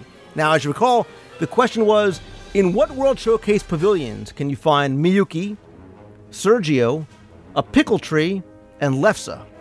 And the answers, which most of you got right, is Japan. Miyuki is the candy artist. Italy, Sergio is the comedic juggler. Germany is where you'll find the pickle tree. And Norway is where you're going to find a lefse, which, of course, I couldn't go without throwing a food item or two in there, even though one of them was on a tree. So, and if you followed along with my Twitter updates, when I was in Walt Disney World, you played the Where in the World is Lou game, you actually would have seen a photo of the lefse that I was eating, of course, for research purposes only. But anyway, this week's winners, all 5 of them are John Justice from Texas. And I have to say, John, you've got the coolest name ever because it just sounds like you're a superhero. Brian Patterson, Betsy Tabor, Joyanne Johnston, and Tammy George. So those are our 5 winners. Again, each of those winners gets a copy of Lee Cockrell's book, Creating Magic, as well as an audio guide to Main Street USA. Please, all of you, send me your addresses via email, lou@wdwradio.com. I'll get your prizes out to you right away. Now, for those of you that did not win, thanks so much for playing. It seems that a lot of you really enjoy these contests so much. So what I want to do, especially since I'm just in that thankful and happy spirit, I'm going to do it again. Let's have another contest this week. And let's see, as far as a question, you know what? Instead of staying in one park, let's do something a little bit different. We're going to go with a theme this week instead of a location. And the theme is going to be celebrities in Walt Disney World. And instead of a 4-part question, we'll knock it down to a 3-part question, give you time to sort of digest your Thanksgiving turkey. So 3 questions. You need to get all 3 right in order to be put into the pool where I'll draw a random winner from all the correct entries. So here are your 3 questions for this week's trivia contest. First, let's go way back, since we had a Wayback Machine this week, and ask what talk show host could be found in the former Superstar television attraction over at Disney's MGM Studios. Remember Superstar Television? Guests could kind of be put into different scenes from different TV shows. Who was the host of the talk show that was featured? And I will help you out and say it's not Jimmy Kimmel or Arsenio Hall. So, next question. In Ellen's Energy Adventure, what actor portrays Ellen's college friend, Judy, better known to you and me as Stupid Judy? What actor plays Stupid Judy in Ellen's Energy Adventure? And third and finally, Jason Alexander, who was George Costanza in TV's Seinfeld, can be heard in what Walt Disney World attraction? What attraction? If you want to give me who he plays, that's fine. Just give me the attraction where you can hear Jason Alexander, the lovely George Costanza from TV Seinfeld. So there's your 3 questions. What talk show host could be found in the former Superstar television attraction over at the studios? In Ellen's Energy Adventure, who plays Ellen's college friend, Stupid Judy? And where in the world can you hear Jason Alexander? You'll have until 11:59 p.m. on Saturday, November 29th, to email your answers to me at lou@wdwradio.com. We'll have just one winner this week, but the winner is going to win both audio guides to Walt Disney World and a 2009 Walt Disney World page-a-day calendar. Good luck, and most of all, have fun.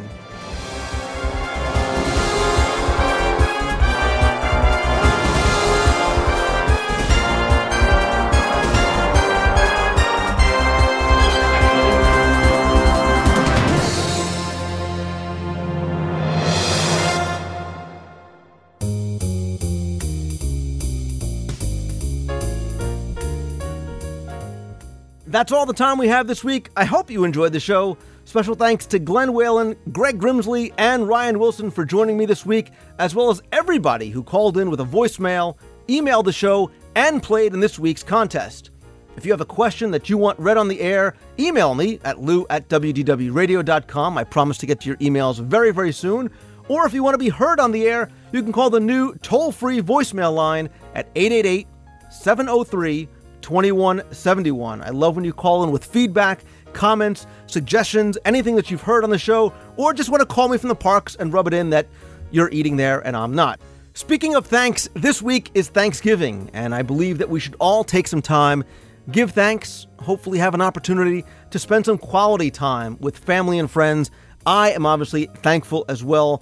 Thankful, first, that I'm really able to share my love of Disney with all of you each week, and thankful for all the support that you continue to give me on the show. So I wanted to somehow say thanks to you, and I thought I'd come up with a special offer for you for this week. So starting this week, for a limited time, I'm going to give you 3 things to say thanks. First, I'm going to reduce the price of my 2009 Walt Disney World Page-A-Day calendar to just $7.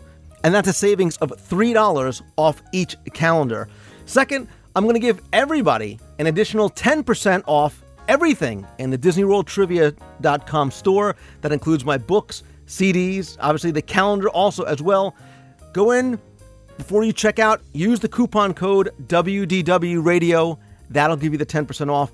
And third and finally, I'm also going to give everybody a free lanyard and badge holder with every order. So you get to save $3 off the calendar, 10% off your entire order, whether you order the calendar or not, and a free lanyard and badge holder with every order. Obviously, go to DisneyWorldTrivia.com, click on the shop link to order your products there. Thanks again to everybody for the great feedback you continue to give me and Tim Foster about the first issue of Celebrations magazine. We're so happy to hear that you enjoy it. Work is well underway on issue 2, but if you want to get a copy of issue 1, you can go to celebrationspress.com. There you can also subscribe to the magazine as well. And don't forget that much like the show, we want the magazine to be interactive. So if you want to send in a letter to the editor, if you want a photo that you want to share, a suggestion for an article, or maybe even something that you'd like to write, send an email to me at lou@wdwradio.com. Thanks also, as always, to all of my partners and sponsors, including Mousefan Travel. They are my official and recommended travel provider for all of your vacation needs. All-Star Vacation Homes, who still has an exclusive discount for listeners where you can get a free rental car and a $50 gas card. And Owner's Locker, where they still have their exclusive offer, still giving you $50 off the sign-up fee. You can get information about all those as well as links in this week's show notes at WDWRadio.com. If you're coming down to Mousefest, if you're planning on coming to any of my meets, please come by the forums at DisneyWorldTrivia.com. There you're going to see links to each of the meets and an informal list of who's attending. No obligation at all, just hoping to kind of get an idea of maybe how many of you might be coming. Hope to see you there, even if you stop by just to say hello. I mentioned last week that in anticipation of show number 100, we're going to celebrate by asking for your help with the Dream Team Project, which is our fundraising efforts to benefit the Make-A-Wish Foundation of America. 100 seems to be the magic number, so what we want to do is reach 100% of our current goal by show 100. Donations are collected through a secure page over at firstgiving.com, which I'm going to link to in the show notes.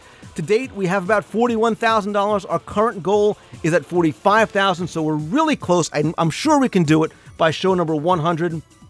Anything that you can do, anything that you can spare, even if it's just $1, is going to go a long way towards helping a terminally or chronically ill child and their families' dreams come true of hopefully being able to visit Walt Disney World. And again, thanks for any help that you can provide during this fundraising effort. Finally, to comment on the show, talk about it with other listeners, visit the WDW Radio forums over at DisneyWorldTrivia.com. And as always, if you like the show, please help spread the word. Let others know about it. Come by, review the show on iTunes, come say hello over on Facebook, join the Facebook groups, or follow my instant updates on Twitter. That's twitter.com/Lou Mongello. Links to all these are in the show notes. And of course, my friends, in this season of giving and saying thanks, I mean it now more than ever. Thank you so much for taking the time to tune in and listen and for all your support each and every week. I hope you, your friends, and your family have a wonderful, safe, and happy Thanksgiving this week. So until next time, see ya. Hi, Lou. Thanks for the show. Thanks for putting so much time into it. Just finished listening to show number 93, and I was glad to hear that you had gone with the fundraiser for show number 100 for the Dream Team Project. Just one thought there. I know that you're kind of a short guy, but sometimes you got to reach higher, right? And I think $45,000 for the goal is just way too low, especially since you've already raised somewhere in the, you said somewhere in the $41,000 range. I think we can do better than $4,000. So if you play this, I'd say let's take it 50, right? I mean, that's only $9,000. I don't know how many listeners you have, but it seems like that's a reachable number. So say 100% of 50 grand, right? All right, thanks. Bye.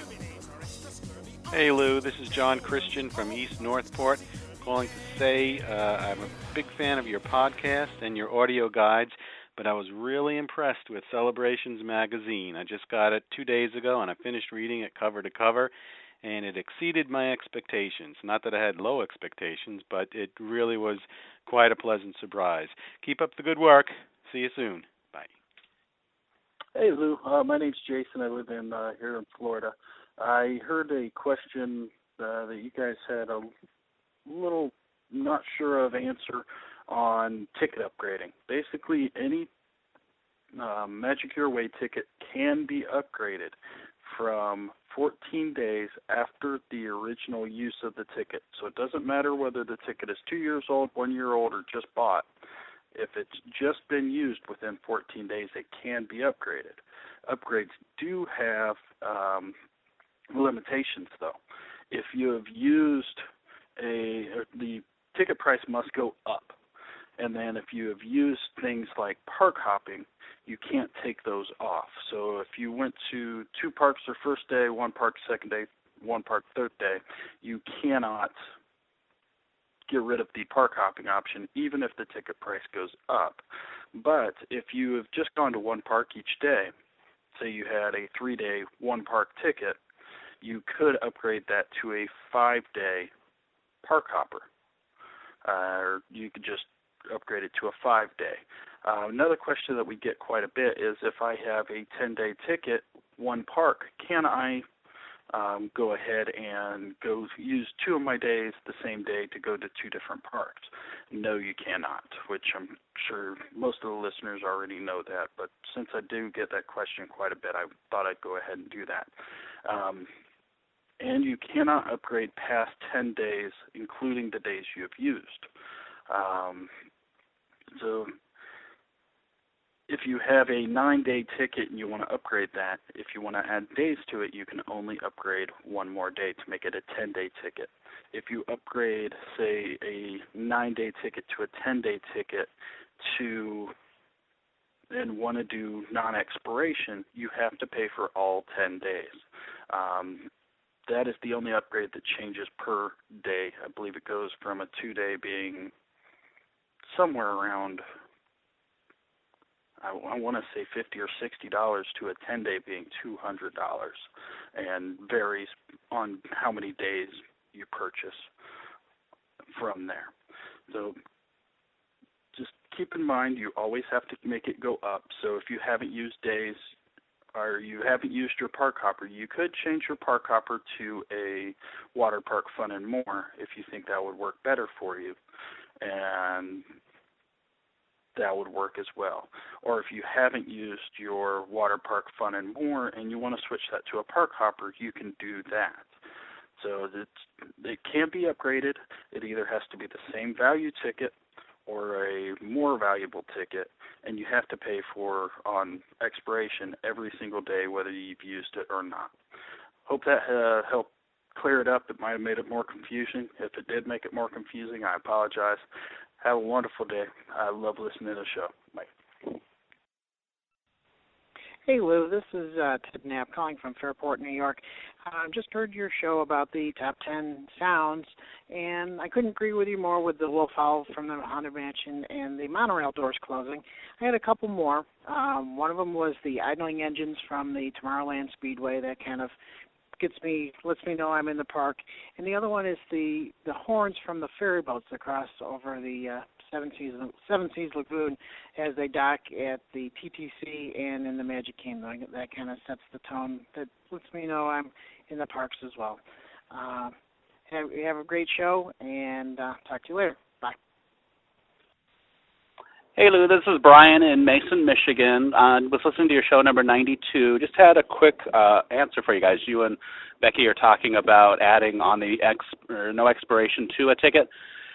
When I was working at the Disney stores, we were able to, well, we weren't, but the ticket booths down at the parks were able to add on a no expiration for the unused days. However, like you were saying, if it's a 10-day ticket that is purchased and they've only got 2 or 3 days left, they're still going to pay no expiration as if it's a 10-day ticket.